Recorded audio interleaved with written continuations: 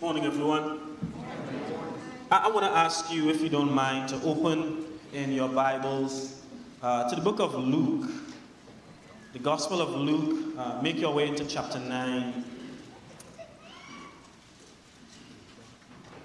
We'll really be spending all of our time really in 22, verses 22 and 23. But I just want to take the opportunity to read verses 22 through 26. And this is going to be the basis for our lesson on today. That's Luke chapter 9, verse 22 through 26. I'm reading from the NIV version. And he said, "The Son of Man must suffer many things and be rejected by the elders, the chief priests, and the teachers of the law. And he must be killed, and on the third day be raised to life." Then he said to them all, "Whosoever wants to be my disciple must deny themselves and take up their cross daily and follow me. For whoever wants to save their life will lose it. But whosoever loses their life for me or for my sake will find it. What good is it for someone to gain the entire world and yet lose or forfeit their very souls? Whoever is ashamed of me and will be ashamed of them when he comes in his glory, and in his glory, in the glory of the Father and the holy angels." Let me just reread verse number 23, and we will go from there. "Whoever wants to be my disciple must deny themselves and take up their cross daily and follow me." Over the past few weeks, we've endeavored to do a three-part series. The first week we started this series, that first Sunday, we looked at a sermon entitled, "Take Up Your Compassion." The second Sunday, we looked at a message entitled, "Take Up Your Towel." Well, today we want to spend some time in Luke chapter 9 and really see what the Lord has to say for us as we endeavor to think on the topic, "Take Up Your Cross." Take up your cross. As we connect with Luke chapter number 9, there is a lot that's going on, I must say, in this text. As a matter of fact, if you were to go down to verse number 27, he makes a statement there with regard to really something that was prophetic in nature. All of this is really prophetic, but I believe if you read verse number 27, he would say, "Therefore there would be some that would be standing here that will not taste of death until they see the kingdom." In the book of Mark, it would translate, "until they see the kingdom come in power." And so while if you take into account verse number 27 of where our reading is and was, there is undoubtedly a lot that's taken place in the background and the backdrop of this specific text.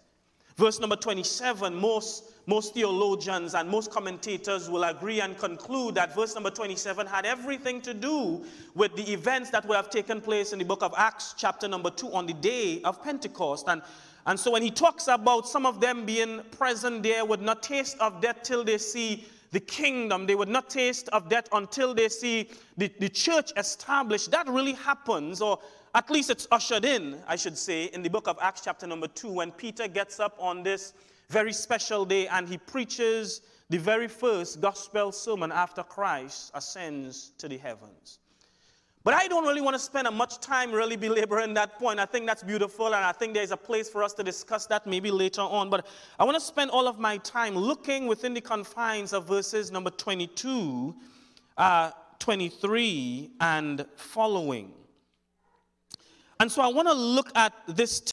And as I look at this text, I just want to note some things really quickly for us, and the message would be yours. In our text, I want us to appreciate that oftentimes we look at verse number 23 and verse number 24. And as we look at verse number 23 and verse number 24, we spend most of our times, if we're honest, we spend most of our focus specifically on verse number 23. And so what I want us to appreciate is that this is a text that goes together. Jesus not only predicts what he's going to go through, he not only predicts his death, but he also puts his disciples on notice. In other words, you can't read verse number 23 and verse number 24 without appreciating verse number 22.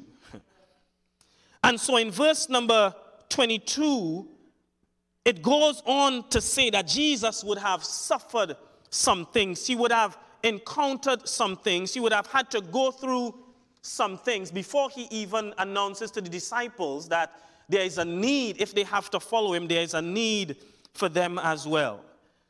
And so I want us to understand that as we look at this text, verse 22 is directly related, and there is a correlation and a relationship that exists with Jesus' prediction of his death, or what he was going to go through, and what he would announce to his disciples as to what they themselves would encounter in their walk. And so if you think about it, he would say that he would suffer. But even though he would suffer, he stayed in submission to his task. He was or would have been rejected, but even though he was and would have been rejected, we know that he didn't reject those who rejected him. He would have died. Ultimately, the scripture would say that he said to them that he would be killed, but he gives them the assurance that even though he would be put down into the ground, he would not have stayed there. He would have raised on the third day. And so though he died, we conclude that he didn't stay dead. The reason that we could come today and we could sing these songs, the reason that we could put our trust and our confidence and our hope in God and Jesus Christ is because we understand we serve a risen Savior. It wouldn't make any sense if we were worshiping somebody that stayed in the grave, but even though he indicated that he would die and that they would kill him, he said, listen, I want to assure you that he dead. The cross, he would say, is that I would take up. But I would take up my cross after I would have fully denied myself. And so he calls to his disciples and he makes a plea to them to understand that there is a connection, there is a correlation, there is a direct relationship that exists between what Jesus would have gone through and what you and I will experience in this life. He would have suffered. He would have been rejected. He would have died. But ultimately we recognize that he denied himself. I want us to look at a scripture really quick. And if you don't mind, just keep your mark on Luke chapter 9. But I want us to look at this text as we understand the connection between what Jesus was going to go through and what he expects or what he directs his disciples to understand that they will go through as well. Look at this text in the book of John chapter 15, verses 13 through 20. And I know I have a reader here this morning. John chapter 15, verses 13 through 20. Go ahead and read that scripture for us, William. Greater love hath no man than this, that a man lay down his life for his friends. All right. I want you to just slow down for a little bit. I know this is somewhat of a lengthy text, but I want you to just slow down for a little bit. Start back at verse number 13. Greater love has no man than this, that a man lay down his life. That a man should lay down his life for his friends. For his friends. Listen to this closely. Go on. You are my friends if you do whatsoever I command you. Go ahead. Henceforth I call you not servants, for the servant knoweth not what his Lord doeth. Go ahead. But I have called you friends. Called you friends. For all things that I have heard of my Father, I have made known unto you. Okay. You have not chosen me, but I have chosen you. You haven't chosen me, but I have chosen you. Go ahead. And ordained you that you should go and bring forth fruit. Go ahead. And that your fruit shall remain. Go ahead. that whatsoever you shall ask of the Father in my name, he may give it you. Go on. These things I command you. These things I command you. That you love one another. That you love one another. If the world hate you. Listen to this, church. Listen to this carefully.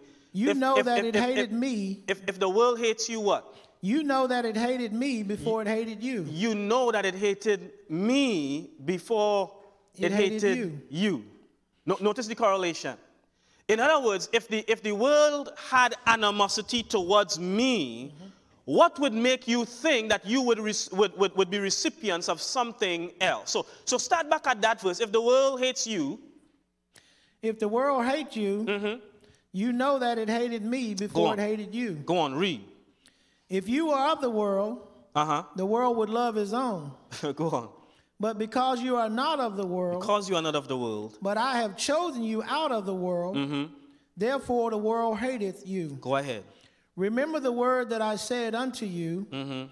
The servant is not greater than his Lord. So the servant is not greater than his Lord. Does this sound familiar? Remember last week when we were talking about taking up your towel? At the end of that text, Jesus ultimately looks to his disciples and he says, the thing that I do, or the things that I do, you do also. For the servant is not greater than his Lord. In other words, if you see me do this and you're my disciples, then what is to say that you are not supposed to do this too, right? So it sounds familiar. Continue the reading for us. You're almost done. The servant is not greater than his Lord. If they have persecuted me, they will also persecute you. Go on. If they have kept my saying, they will keep yours also. Yes, sir. But all these things will they do unto you for my name's sake, because they know not him that sent me. If I had not come and spoken unto them, they had not sinned, but now they have no cloak for their sin. Go on. He that hateth me, hateth my Father. If I had done among them the works which none other man did, they had not sinned, but now have they both seen and hated both me and my Father. All right, so you could stop there. I want us to see the correlation and the connection. Jesus is saying, as you look at Luke chapter number 9, the same way they would hate me, the same way that I would suffer, the same way that I would have a cross to bear, is the same thing you are expected to go through as well. I get the feeling sometimes that there is this belief that as soon as we encounter Jesus, as soon as we come into communion with the Holy Spirit, as soon as we are sons and daughters of God, I get the feeling sometimes that we think that as Christians we will not endure suffering. I get the feeling that sometimes we think that we won't ever be rejected. And so there is this thinking among Christians even today that because we love everybody, it means that nobody's going to reject us. But Jesus loved everybody and they still rejected him. And in as much as you and I need to be open to love everybody, it doesn't matter their creed, their race. It doesn't matter their skin color, their skin tone. It doesn't matter their political stance. It doesn't matter their socio-economic status. It doesn't matter their gender identity or sexuality and so on. I'm saying in as much as we love everybody, I'm trying to help us to recognize that even though we love everybody, some people will still reject us for the stand that we take.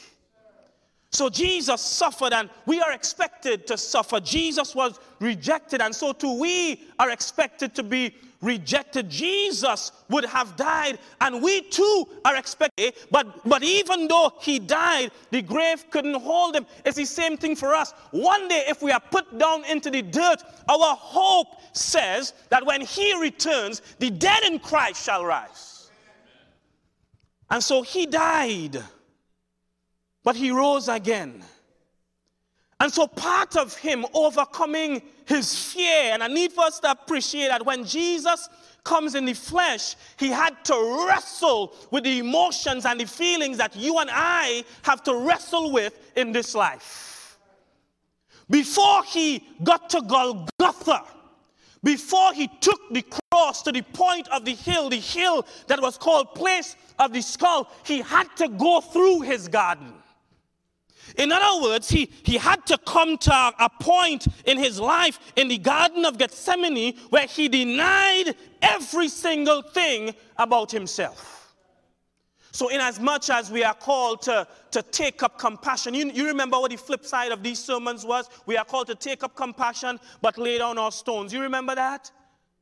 We are called to take up our towels, but lay down our garments. You remember that?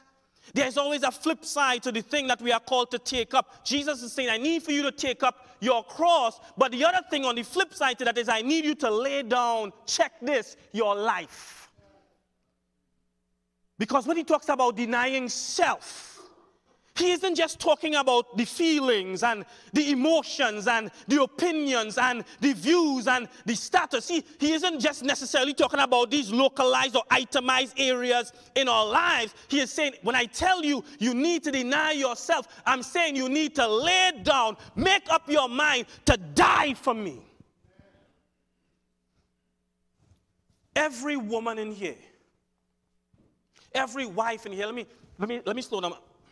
Every wife in here wants to have the confidence in her husband that if something were to go south one day, that her husband will without question and without fail do the necessary thing, if need be, lay his life down for her. William, you saying amen? You're a man. You're not the wife in this scenario.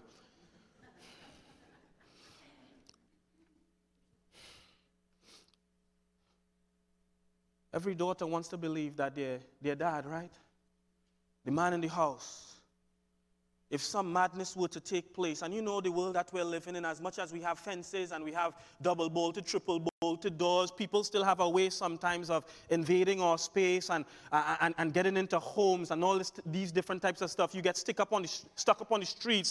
I saw a video not too long ago of a couple that was in a restaurant. This was a public space, and two guys walked up to them, kind of flashed the gun, and the other guys right there behind the woman. And guess what they have to do in a public space? They have to shell out discreetly, take off rings and take off necklaces and take off jewelry and pull out their wallets and their cash and their phones and stuff, and they have to slip it in a public space. Stuff like this happens. And so every girl wants to, or every child wants to believe that if something were to go south, that the man of the house, their dad, would step in some way, somehow, without question and without flinching. And if need be, lay down his life. Sisters, could you be honest with, would you mind just voicing? You don't have to just voice your year on nay on this. If you were dating somebody, and it came to a point where this person had to make a choice in stepping in and probably taking the bullet or taking the knife for you, and this man run and left you. Do you think you'd be saying, I do in a few weeks?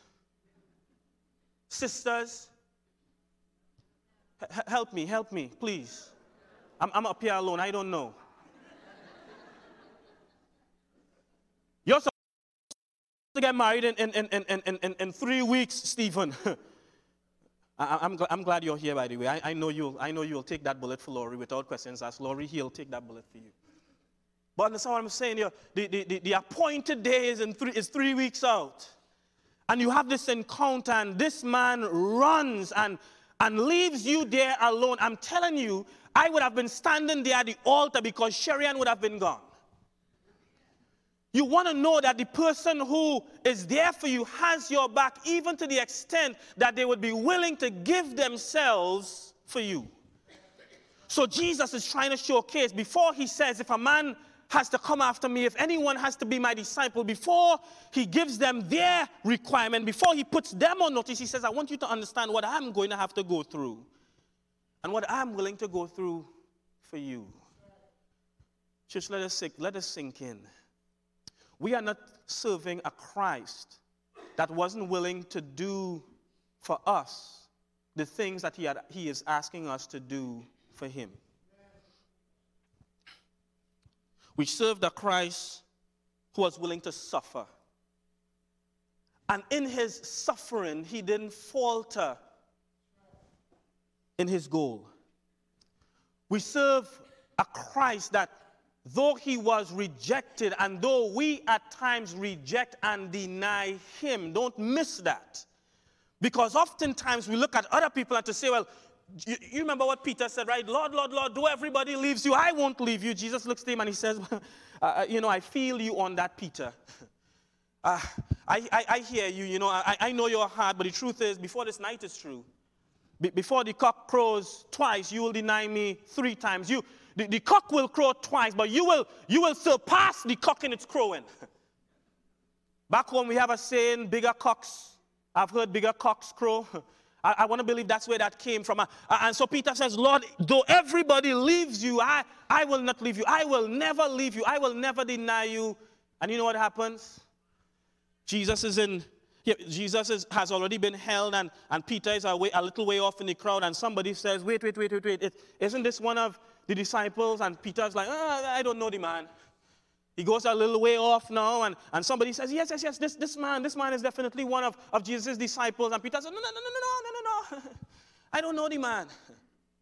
Then the 3rd time around, here comes somebody and he says, no, surely, this is one of Jesus' disciples. And the scripture would say that Peter decides to go out of character.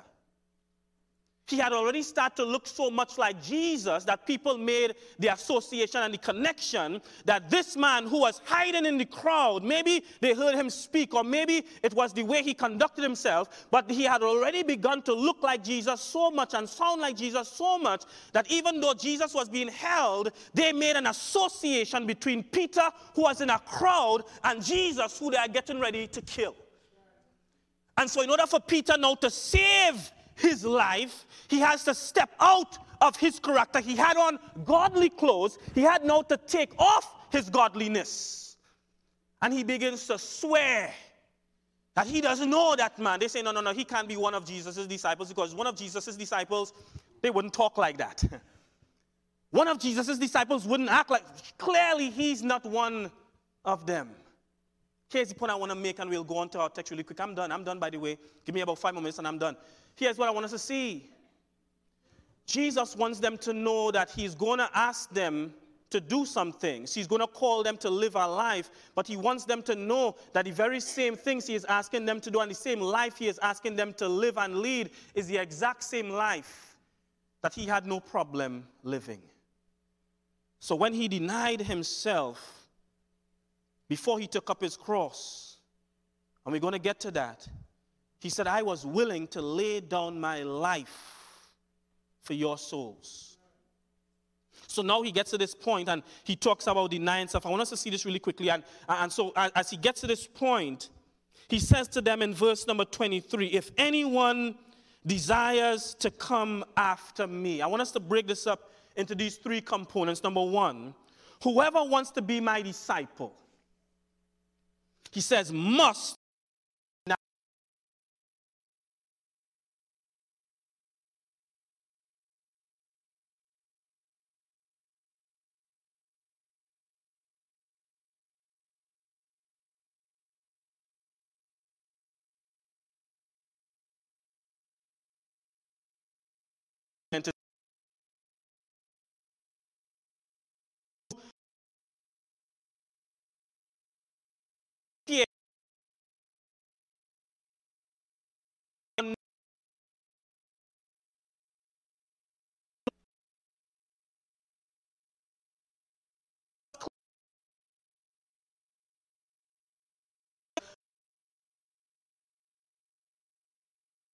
to deny ourselves and lay down our lives.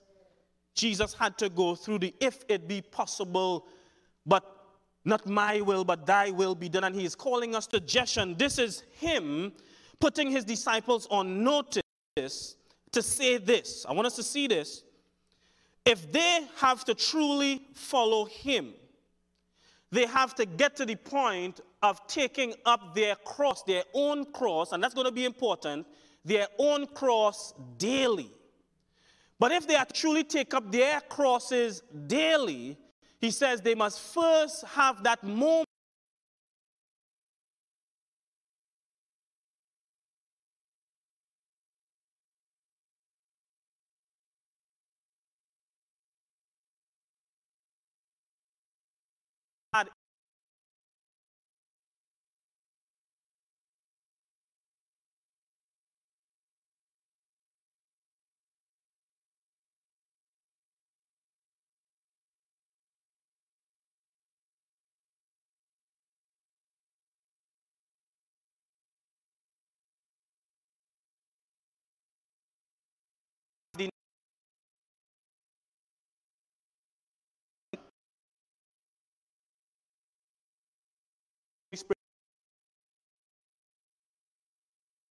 didn't say, notice, take up my cross. Daniel, he didn't say, take up my cross.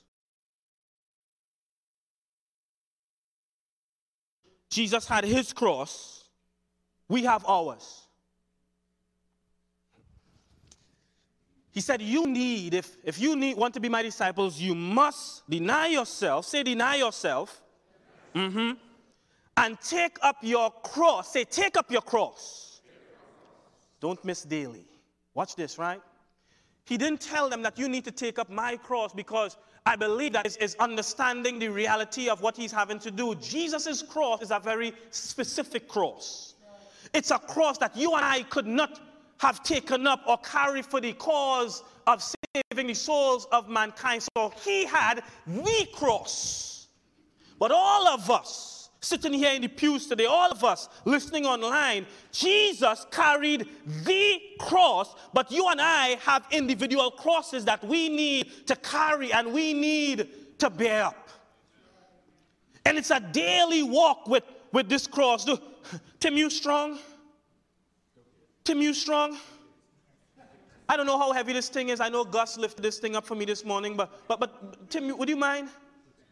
Would you mind just coming and I might need to help you. I don't want to kill anybody. Is your parents here? Yeah. Your parents are here? Yes. I didn't, we didn't sign a disclaimer, right? Okay. It's not that heavy. It's not that heavy, honestly. Like, put this cross on your back. I want you to, I mean, you have to carry this cross anyway, so you find a way to lift it. I mean, however you want to do it, bro. However you want to do it. I'm almost like you. So, he said, you need to deny yourself. You need to take up your cross daily. Right? And ultimately, he would say, follow me. Take up your cross daily. Jesus understands that he's not going to ask human beings to take up the cross that he did, because his was a special cross. When Paul writes, for example, in the book of 1 Corinthians, and he talks about for the preaching of the cross is to them that perish foolishness. That cross is a very specific cross. That grace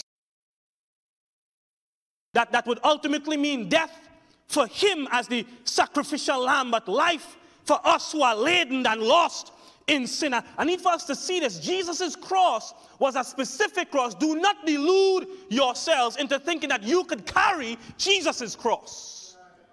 What Jesus did say is, take my yoke upon you and learn of me, for I am meek and lowly in heart. I need for you to see this. Come here really quick, Daniel. Make a distinction. Sorry, we don't necessarily make a distinction between a yoke, and I'm sorry, I tried to find a yoke, but I couldn't. So you're just going to have to visualize this with me. We oftentimes make a weird connection in associating the cross, Jesus' cross, with his yoke. Jesus' cross is his cross. He never asked you or me or any human being to carry his cross. That was his. But what he did say when he makes his call to discipleship in the book of Matthew, chapter number 11, I know I'm going fast. Elena, you're going to have to do your best, sis, right now. She's our translator for today, by the way. What he did say is, listen, all you who labor and heavy laden, come to me and I will give you rest. Take my yoke. I know we know what a yoke is. When you have oxen or you have horses, what you would normally have in order to break in the new horse, you would get an old experienced horse and you would attach the old experienced horse with a young horse to help it along its way to learn the skill of plowing. So Jesus admits, he says, listen, my yoke is easy. Hear this. My yoke, if you could imagine this, my yoke is easy. Down your burdens and take up my yoke. I'm going to attach myself to you. So here's the attachment. The attachment is at the yoke. I'll help you walk. Walk with me, bro. I'll teach you how to talk.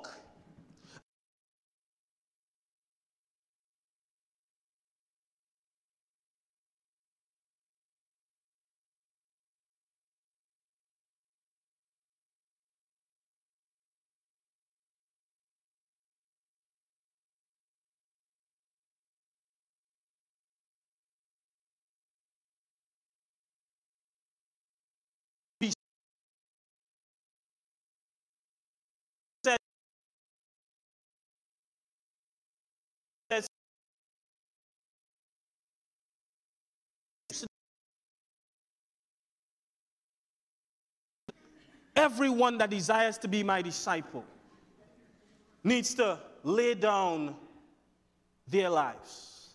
That's the self-denial. They tend to make the terminology cross sound like some negative burden, because you've heard some women say that, well, I'm married to this man, he's my cross to bear. Take the negative connotation out, but the truth is that's a responsibility as a wife. You, as a husband, you have a responsibility to your spouse. And so there are crosses that we bear every single day as we walk the path of being a disciple. But watch this. You remember when Jesus was on the road and he needed to get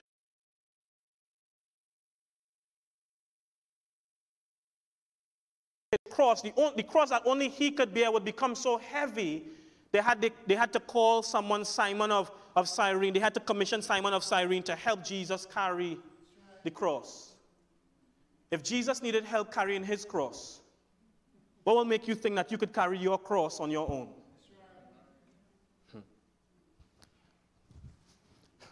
Could I talk to some of the people at home right now? You guys don't mind? I'm still talking to you, but let me just say this really quick, 10 seconds for the people that are home, that are online. If Jesus got help carrying his cross because of the heavy nature of his, what would make us think, or you think, that you could carry your cross by yourself? So he says you need to take up your cross. There are times when Tim's life will become so hard. You will say, well, he's a teenager. How hard is his life? You'll be amazed to know the type of things that our teenagers are having to struggle with now. We have a generation of parents and grandparents that look at our kids and say, oh, these, and we call them names too, right? You see Tim and myself, well, his jeans is more skinny than I am, than mine is, no. But we see all kind of things, all kind of derogatory things about the dress code and all of that stuff of our young kids. We have no idea the type of things that they have to struggle with and they have to cope with. We have no kind of idea the type of frustration and the type of suffering, and in many cases the rejection that they even feel. You want to know why there's a growing level of depression among our young people? Is because they have to suffer through some things that you and I never had to suffer through, and we were growing up. Brother Barry, when I was growing up, I didn't have to worry about all these different letters of the alphabet. Let me put it that way. Our kids do. It gets hard sometimes, if we're honest. Could you help me preach right here? It gets hard sometimes with life. Parents, could we be honest that it gets hard sometimes raising these kids? I wish I had some honest parents, bro. Married folk, could we be honest in saying sometimes it's hard? Yes, you love him and she loves you, but it gets hard in marriage sometimes. Family, it gets hard in family life. I'll be honest, if you guys don't want to talk and open up, I'll be honest, it gets hard as a minister sometimes. And that's a spiritual journey. It gets hard. And sometimes we may have to slow down and even stop. We may have to lay down. But you have to learn to take up your cross daily. And as you take up your cross daily, there is help. So he says, not only do you need to take up your cross daily. Are you tired, bro? Not only does he say you need to take up your cross daily, but finally he says that's the formula to truly follow me. Tim, you're done. You could put that down. Thomas, you're done. Thomas, I'm done.